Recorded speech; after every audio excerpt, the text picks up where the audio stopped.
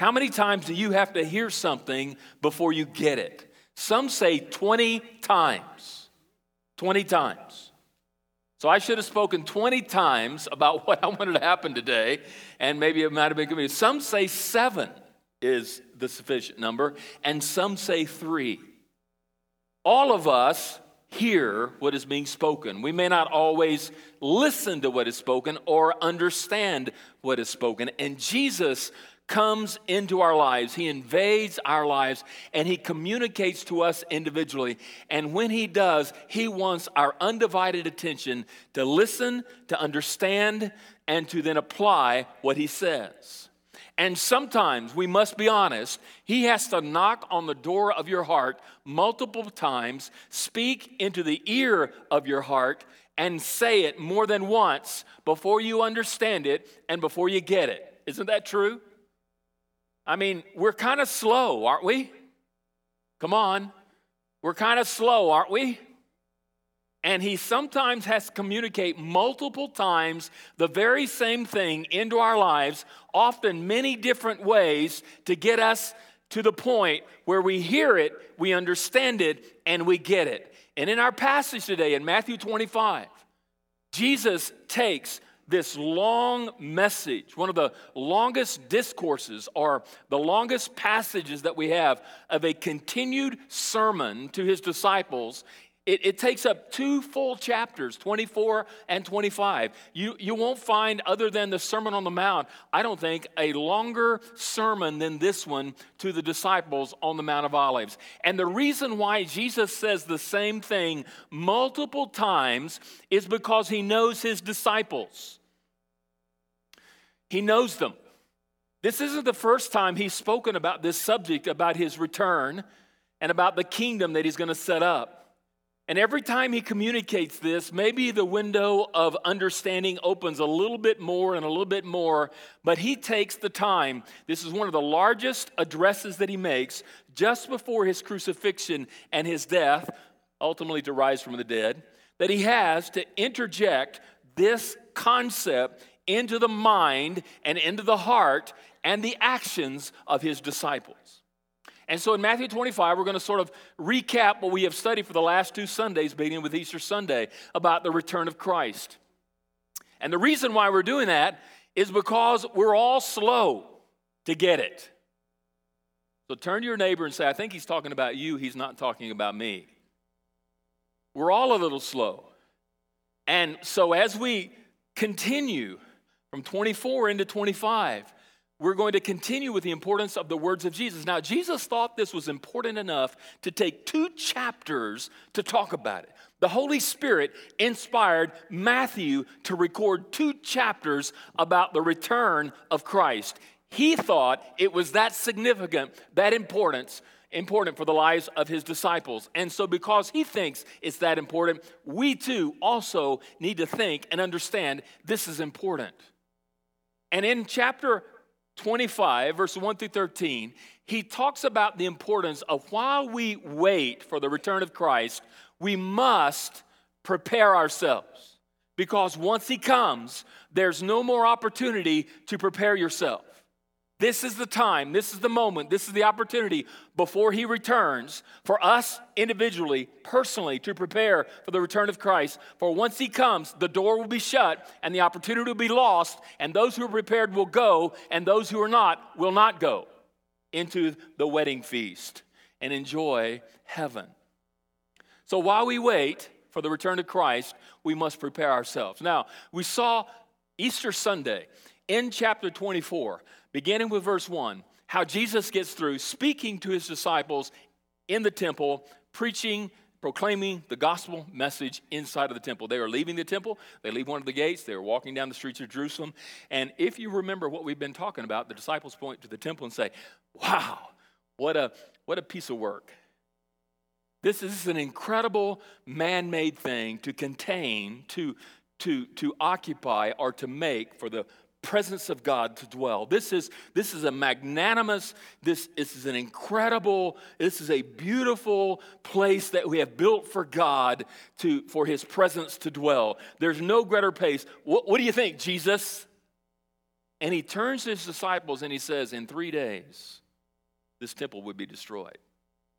And so he's making his way through the city streets. I can imagine the disciples they're astounded by this comment that Jesus has made. And on their way to Bethany, where they were spending the night, a familiar place called the Mount of Olives is there. And they're standing there and they're looking down at Jerusalem and they're seeing the temple. And Jesus takes the opportunity in the moonlight, by the light of the lanterns in the streets, as they see the city and they see the temple, to give what we call the Olivet Discourse. This is where Jesus now takes some time to talk about and drive in the nail of his return and his soon and coming kingdom. And he wants his disciples to understand fully what is to be expected and how they then are to prepare for this incredible event. So in Matthew chapter 25, while we wait, what do we do? Let's take a look at Matthew 25. Now, Jesus is well aware that there are many different styles of learners in here. How many of you learn by simply listening? You learn by simply listening. You can hear it and you got it. Come on, let me see some hands. Anybody? How many of you learn by seeing? You got to see it before you understand it. How many of you learn it by doing it? Okay? How many of you just have a hard time learning altogether? Okay? So we're all in that same boat. Notice I had my hand up in all 3 times. I learned basically all 3 ways.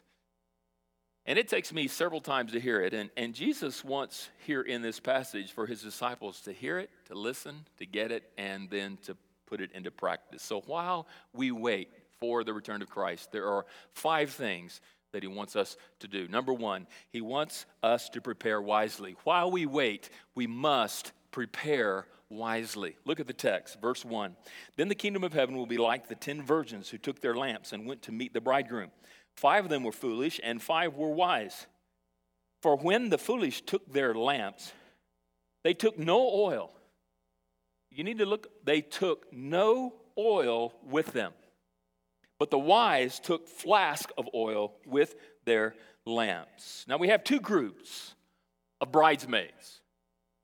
5 are described as foolish and 5 are described as wise. And Jesus is using a parable in which he is describing an event, an activity that everyone that is listening and hearing his words, these disciples who are there, would clearly understand exactly the picture that he's trying to paint. He's trying to paint a picture through a parable to help them visibly see exactly what he has just described in Matthew chapter 24.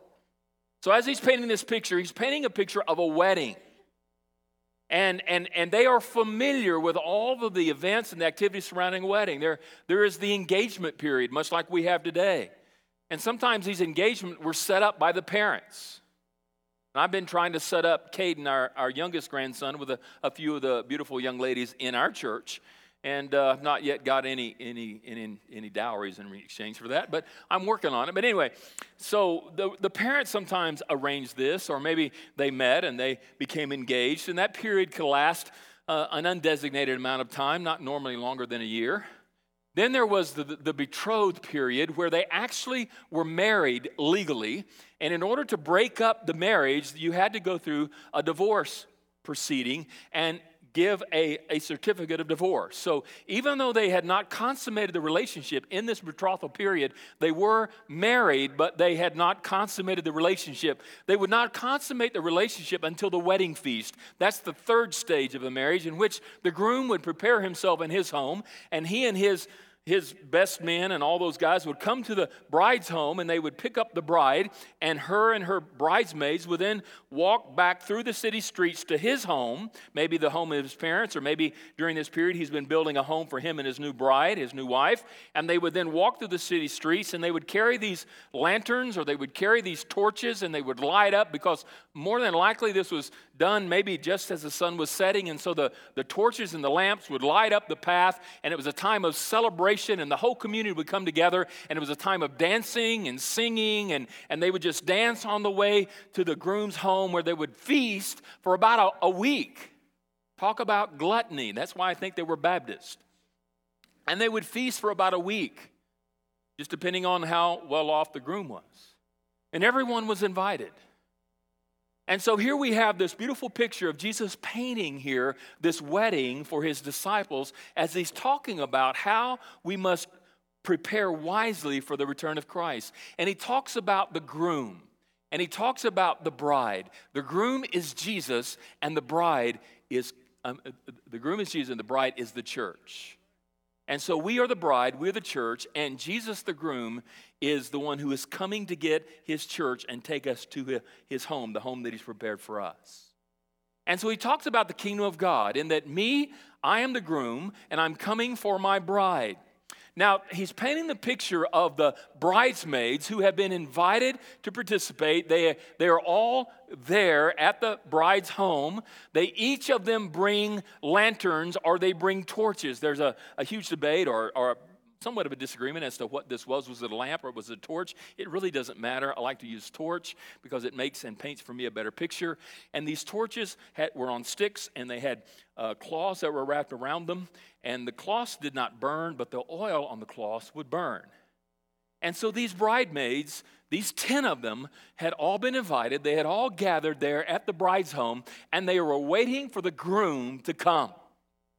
And when they came to the bride's home, all 10 brides brought the same things. They brought the same stick with the same cloth on it, dipped in oil. And so they all came prepared. Now, what we're going to notice is there are 5 that Jesus calls wise and 5 that are called foolish. And the reason why the 5 are called foolish, not sensible, or what you might call stupid, because stupid is as stupid does. The wise who are sensible, they plan ahead. They plan ahead. They think through the process. They are preparing themselves for possibly a delay. And just what if I need more oil for my lamp or my torch, I can dip it in the oil and light it and have plenty to make the procession to the groom's home. And so the wise bring a bucket, or they bring a jar, or they bring something in which contains more oil, but 5 who are foolish do not bring anything except the lantern or the torch that they had that was already there, and it is lit at the bride's home, and they're waiting for the groom to come while they're lit, so that as the groom comes, they can welcome him in receiving his bride, and they can then go to the groom's home. So here we have 5 wise and 5 foolish bridesmaids. And the point that I think that Jesus is making is this: 5 were foolish and 5 were wise. 5 were foolish and 5 were wise. There are the same amount of people who are foolish as the same amount of people who are wise. But the preparedness of the 5 who were wise was ample, was sufficient, and was what was needed in order to receive the groom. And the 5 who were foolish, when the groom came, we're going to discover, found themselves unprepared for the groom's return and were not allowed into the wedding feast. And I think the point that he's trying to make here is that when Christ returns, when I return, there are going to be some foolish people. Because you see, they think that they're prepared. Because you see, every one of those bridesmaids were looking for the groom. They were expecting, anticipating, longing for the groom to come. They clearly expected they would be a part of the wedding feast, a part of the ceremony, that they would get to dance into the home of the groom and be a part of the wedding feast. But when he came, they were foolish, and they found themselves unprepared for his return, for his coming. And they were not allowed access, but they thought they were ready. You know, I think there's a lot of people today who are expecting Christ to return. They're anticipating on being a part of the wedding feast. But when he returns, they're going to find themselves unprepared. They've not prepared wisely. They have prepared foolishly. They have been a part of the community that is awaiting the return of Christ. And I think sometimes are the people that are a part of the congregations and the churches who are among us, who somehow claim to know Christ, but in their claim, there's no conversion. In their connection, there's no conviction. There's no personal relationship. And as a result of what they think they are in the process, I believe I am ready, but when it returns, they're going to find themselves caught unprepared and unready for the return of Christ. And how tragic that will be because they have not prepared wisely. And we must prepare wisely for the return of Christ. and make sure and ensure that we are prepared rightly.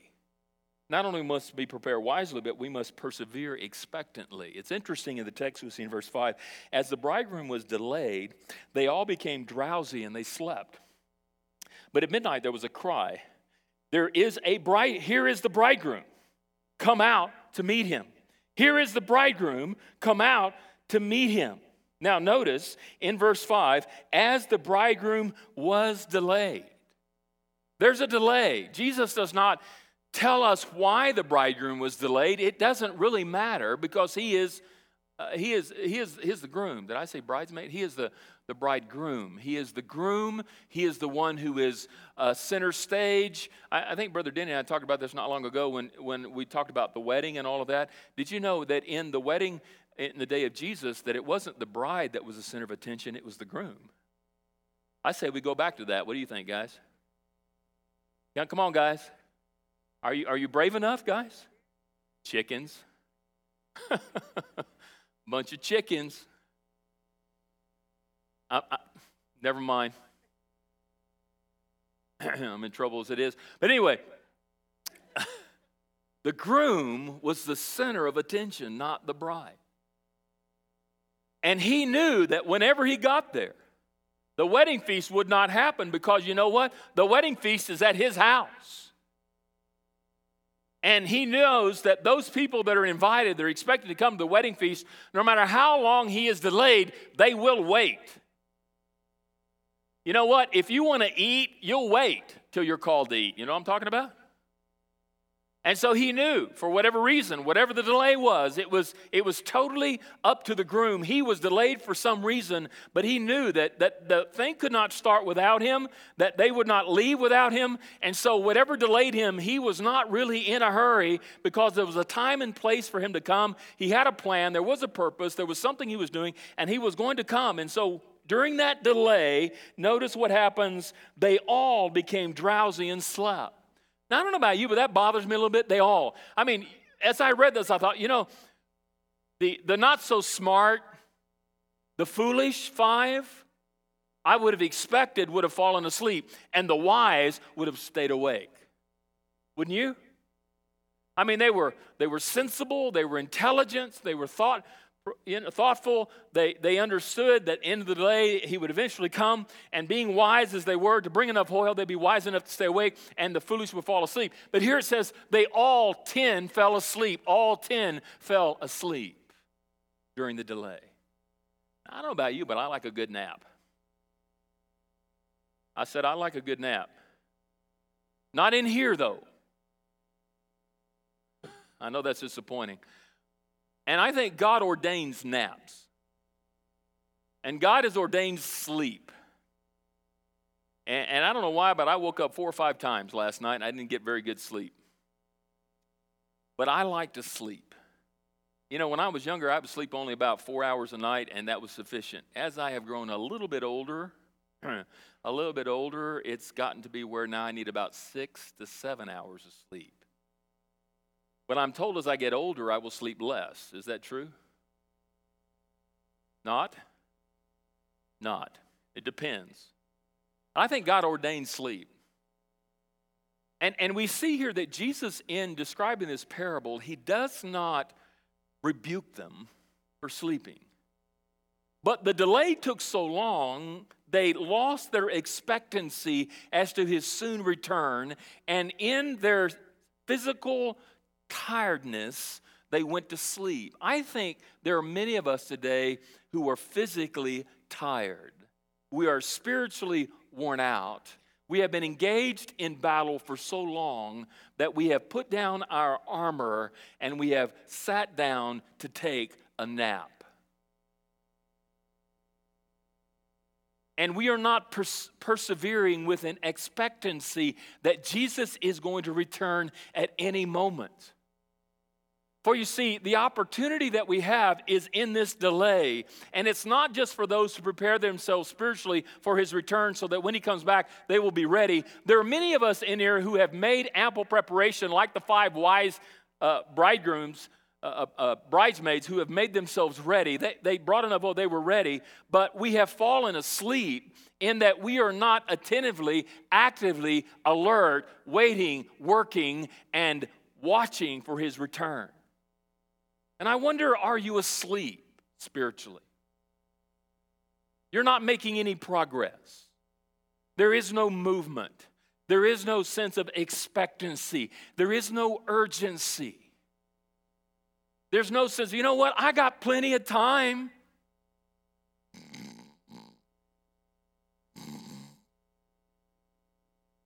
I think the church at large is asleep. And there are many who will not have a clue when Christ returns if somebody doesn't say, hey, you need to wake up, he's coming. Because we're not looking up to the sky waiting for his arrival. There's no expectancy. And because we're not expecting him and the delay seems long, we're physically, emotionally, and spiritually tired, we're just sit back, kick back, relaxed, and just taking it easy. Because you know what? I've got tomorrow and the next day and the next day and the next day. But notice at midnight there was a cry. Now, it's not the fact that it happened at midnight, but the idea is when they least expected the groom to come. They least expected him to come at midnight. And when they least expected the groom to come, somebody let out a shout. Here is the bridegroom. Come out to meet him. And the 10 virgins, the 10 bridesmaids had to wake up from their sleep to welcome the king. I wonder if you need a jolt today to wake you up. Because you see, I believe, as we saw last week, the groom is coming. He's coming. I mean, it doesn't take a rocket scientist. Pardon me, Manuel, if you're here, you may be over in the children's area. He is a rocket scientist. When he first introduced himself to me, Rich Manuel, he introduced himself as a rocket scientist. He works on airplanes, and he's in combustion. And so he works in rocket fuel. But it doesn't take a rocket scientist, as we saw last week, to read the signs to know he is coming soon. He's coming soon, church. And we need to be awake. We need to be alert. We need to be expecting him to return, and we need to persevere. This is not a time for us to sit back, kick back, relax, close our eyes, and sleep, because once the opportunity has happened, it is gone.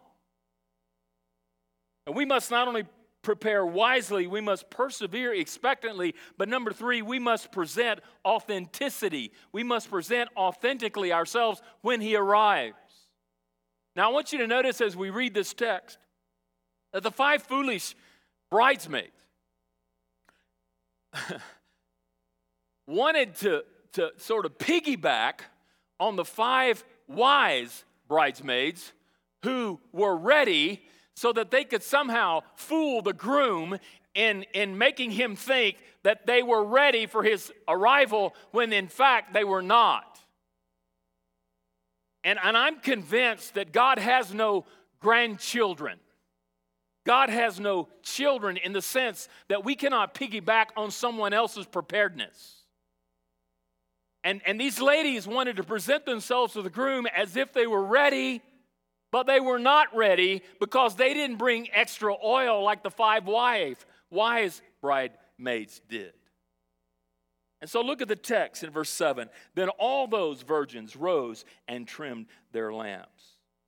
All 10, when they heard the cry, they got up and they started preparing their lamps. They started getting ready. And as they were getting ready, all 10, I think, realized that they needed more oil for their lamps or for their torches.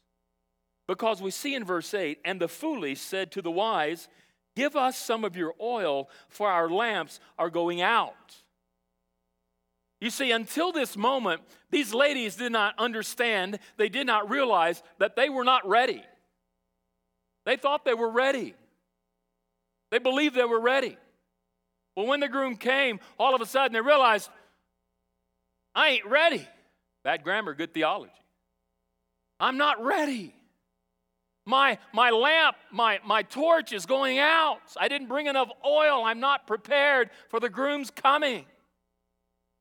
And so it says here, they turned to the wise bridesmaids who were prepared, and they dared say, give us some of your oil, for our lamps are going out. Notice their request. Let me piggyback on your preparedness because I'm not prepared for the coming of the groom. Jesus is coming and I'm not prepared, so I need to piggyback on your faith. I need you to carry me into the promised land. I don't have enough faith of my own. I did not put my faith in Christ, so I need your faith to substitute for my lack of faith. But notice the response, verse 9. But the wise answered, saying, since there will not be enough for us and for you, go rather to the dealers and buy for yourselves. It's not their responsibility to help them be prepared. They should have prepared themselves. But also, there's not enough to go around. Because the 5 wise bridesmaids realize if I give these 5 unprepared bridesmaids what we have, I won't be prepared. And so, somebody needs to answer that phone. Thank you. And so we have here this understanding and this idea that these 5 unprepared bridesmaids think that somehow these prepared ones are going to share, they're going to exchange, they're going to piggyback, they're going to ride on the preparedness and on the faith of the other 5 who are wise. And the reality is that's not authenticity, because when we stand before the King and when he comes, Jesus Christ returns, our groom, our Savior, all hypocrisy will be exposed. And there are many who think that they're ready. There are many that think that they have ample preparation. There are many who have worked out their faith, they think. And they think, when he comes back, I'm gonna be ready. And when they stand before Christ, they're going to present to him their preparedness, and he's going to say to them, I never knew you. You're not spiritually ready. And hypocrisy will be exposed, and those who think they were ready will find out that they're not. And we must understand that we must search our hearts for the authenticity of our own preparedness to know deep in our hearts, according to what Jesus said, what the Word said, and what the requirements are, because he has set the requirements in stone. I read today, you sent me a deal about, what was that baseball player? It's off the top of my head. You don't remember either. Yeah, he's 17. What was the name of the baseball player, though? What I get for my head is flying with numbers here. But a famous baseball coach got up at this large conference, and he had a 17-inch baseball first plate on him and said, there's 17 inches on a home plate. And if a pitcher can't strike a pitch over the 17 inches, we don't make it 18 or 19 or 20 to give him more room to qualify for a strike, do we? Do we do that? So why do we think we're going to stretch the requirements that God has met in order to gain access to the wedding feast, to heaven, because some have failed to measure up to the requirements that God has already set? He requires authenticity. And we expect an umpire, when it doesn't fall over that 17 inches, to call a ball, not a strike. Why? And I think one of these days our society is going to say, you can't do that. That's not politically correct. You think they're going to do that someday? I mean, did we think we'd get to where we are today about 20 years ago?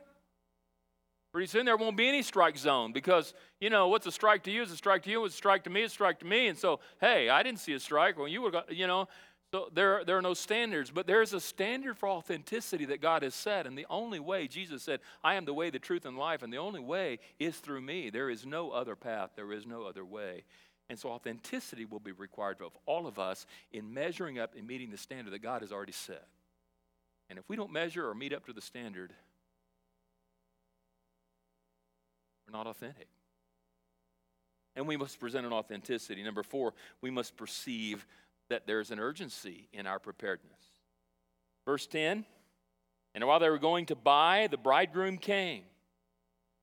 The five foolish who had left to buy, and the groom is coming. They have been warned that he's coming, and so they think that they have plenty of time to go and to knock on a door and to find a store that's open. I don't know about you, but midnight stores are not normally the ones that you want to shop at. And I remember there was a time in my life that at 12 o'clock at night, you more than likely would not find any stores open, because my grandmother used to say nothing good happens past 10 o'clock. I remember when 10 o'clock came, the sidewalks were rolled up and the doors were closed and shops were closed and everybody went home and they went to bed. You remember those days? Yeah, they're not like that anymore, is it? So let's don't confuse our culture with their culture. And I'm convinced that when they left, they heard he was coming and they left to go buy some more oil so they'd be prepared. All right? And in their disappointment, while they were out trying to buy oil, the groom came. And they're going to be disappointed, because notice the delight of those who were ready. And those who were ready went in with him, and the marriage feast. Man, there was dancing, and they made their way through the streets. They were kind of like Miss Sheila over here. They were dancing through the streets, and they were singing and praising God, and they were following the groom and the bride and the whole wedding party, and they made it into the house, and the wedding feast started, and those who were ready were welcomed into the wedding feast as they welcomed their groom. But notice the discovery, and the door was shut. The door was shut. It was locked, it was closed, it was never to be reopened by anyone who was on the outside. Kind of reminds you of Noah, doesn't it, once the floods came? The door was closed. The opportunity is over.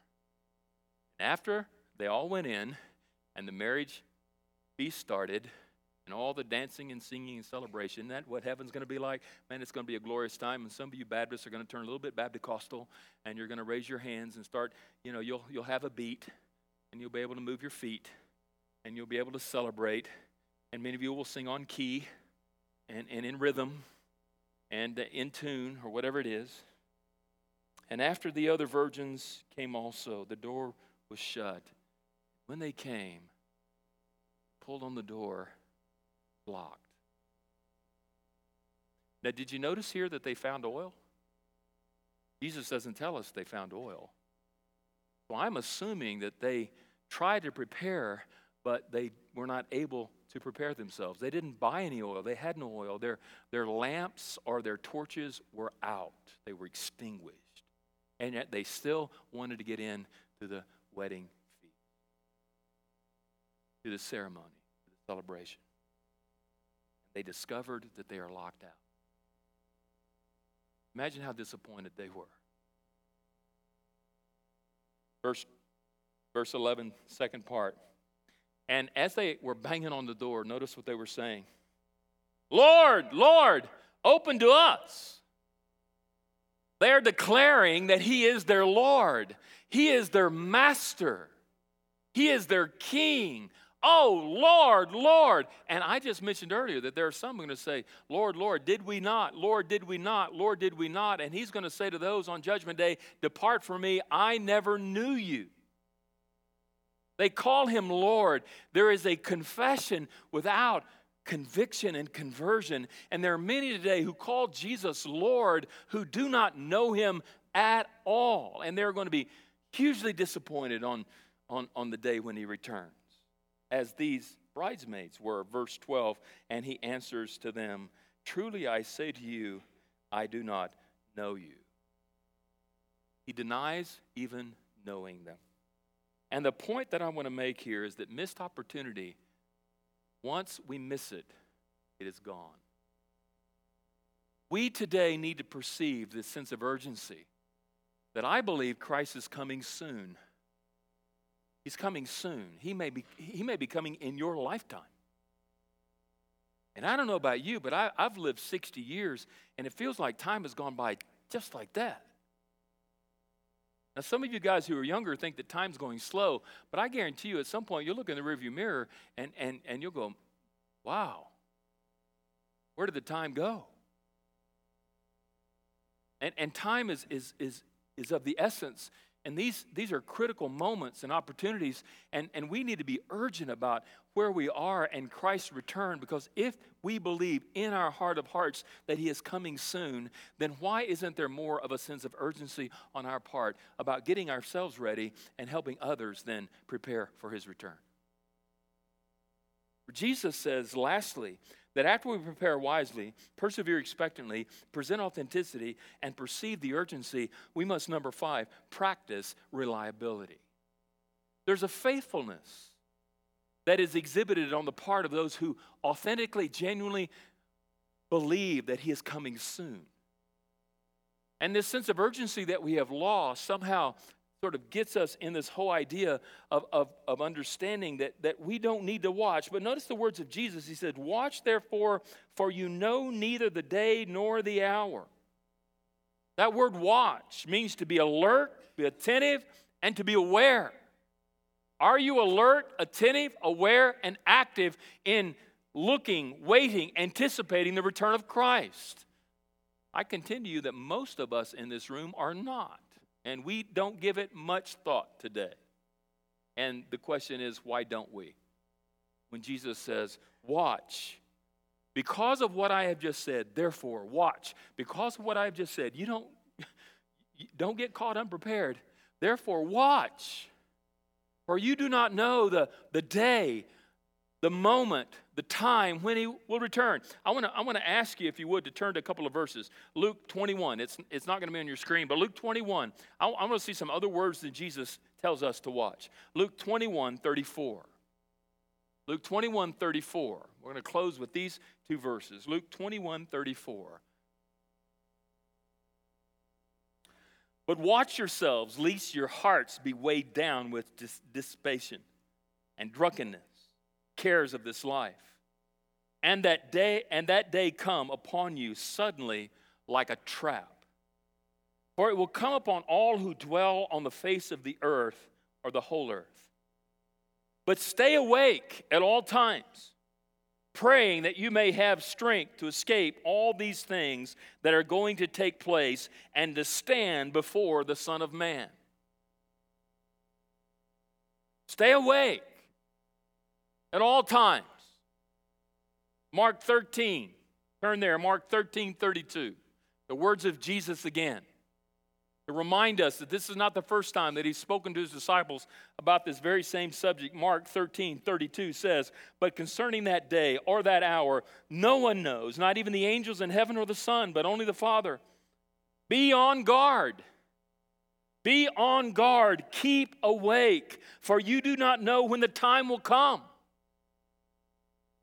It is like a man going on a journey, and when he leaves home and puts his servants in charge, each with his work, and commands the doorkeeper to stay awake.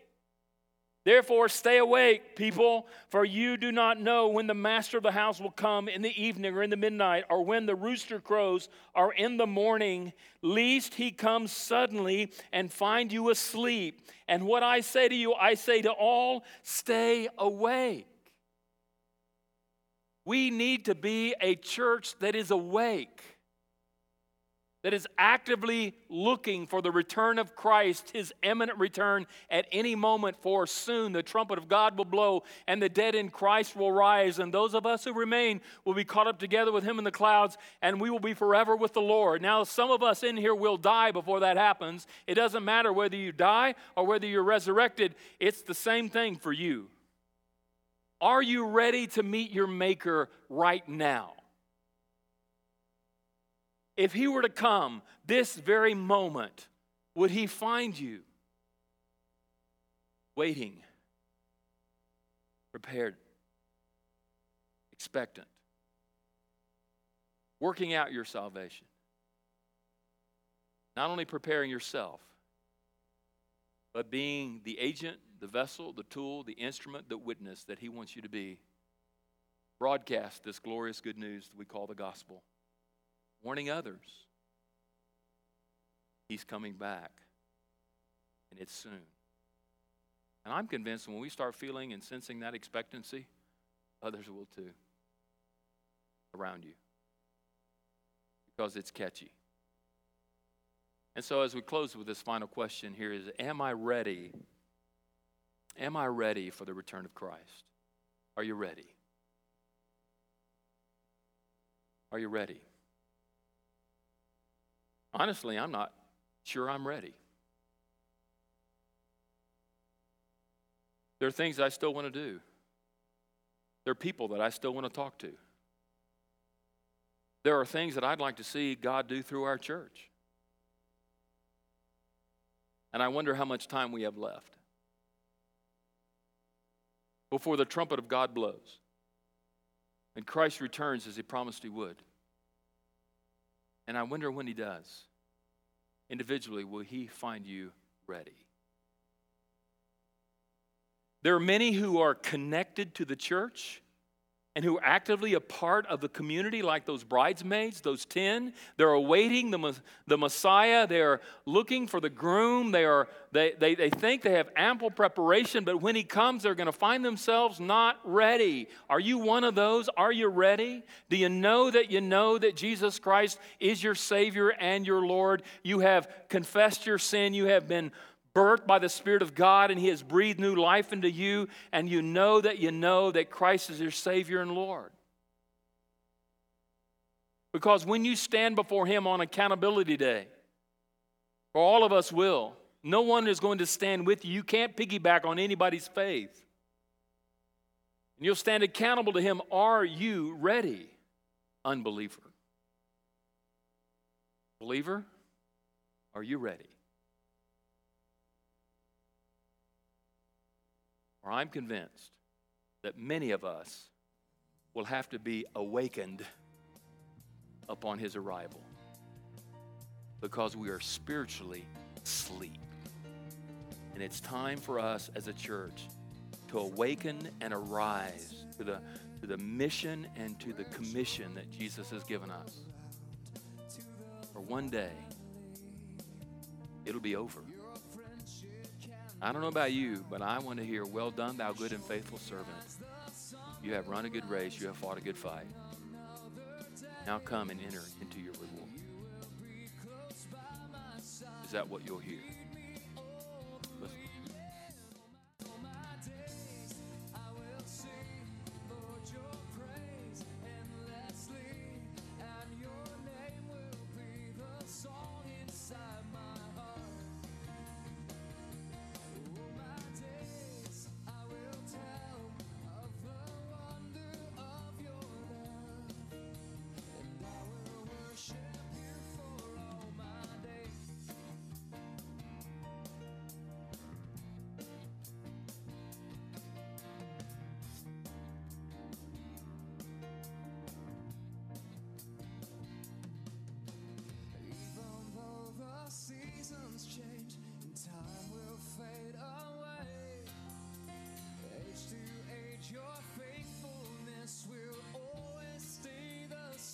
Sing it all my days.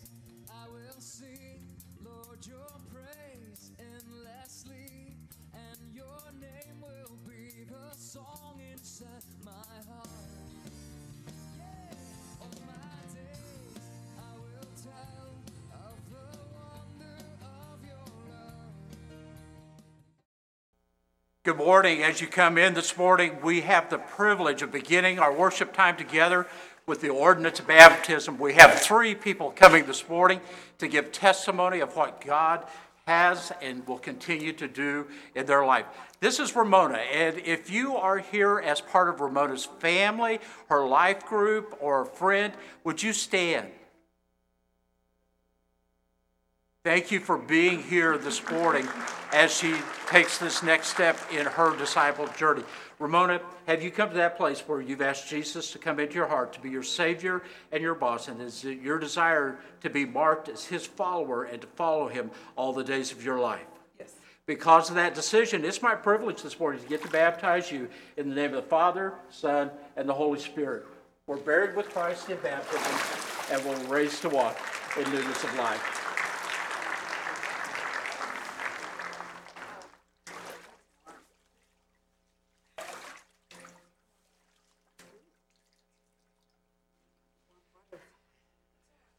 This is Mary. And if you are part of Mary's family, a friend or life group, and you've come to celebrate this decision with her this morning, would you stand so we can honor you as well?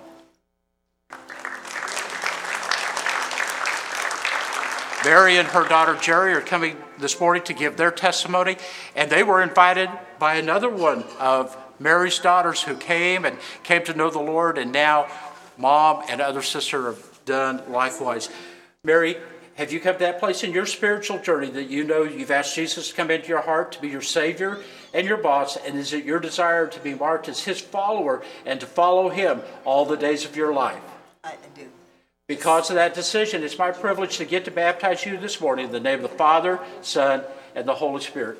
We're buried with Christ in baptism, and we're raised to walk in newness of life. Oh, scary.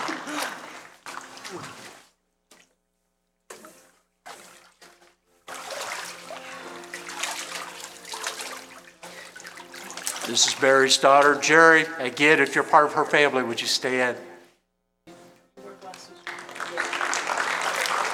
Jerry, have you come to that place in your life, your spiritual life, where you've asked Jesus to come into your heart to be your Savior and your boss, and is it your desire to be marked as His follower and to follow Him all the days of your life? Yes. Because of that decision this morning, it's my privilege to get to baptize you in the name of the Father, Son, and the Holy Spirit. We're buried with Christ in baptism, and we're raised to walk in newness of life.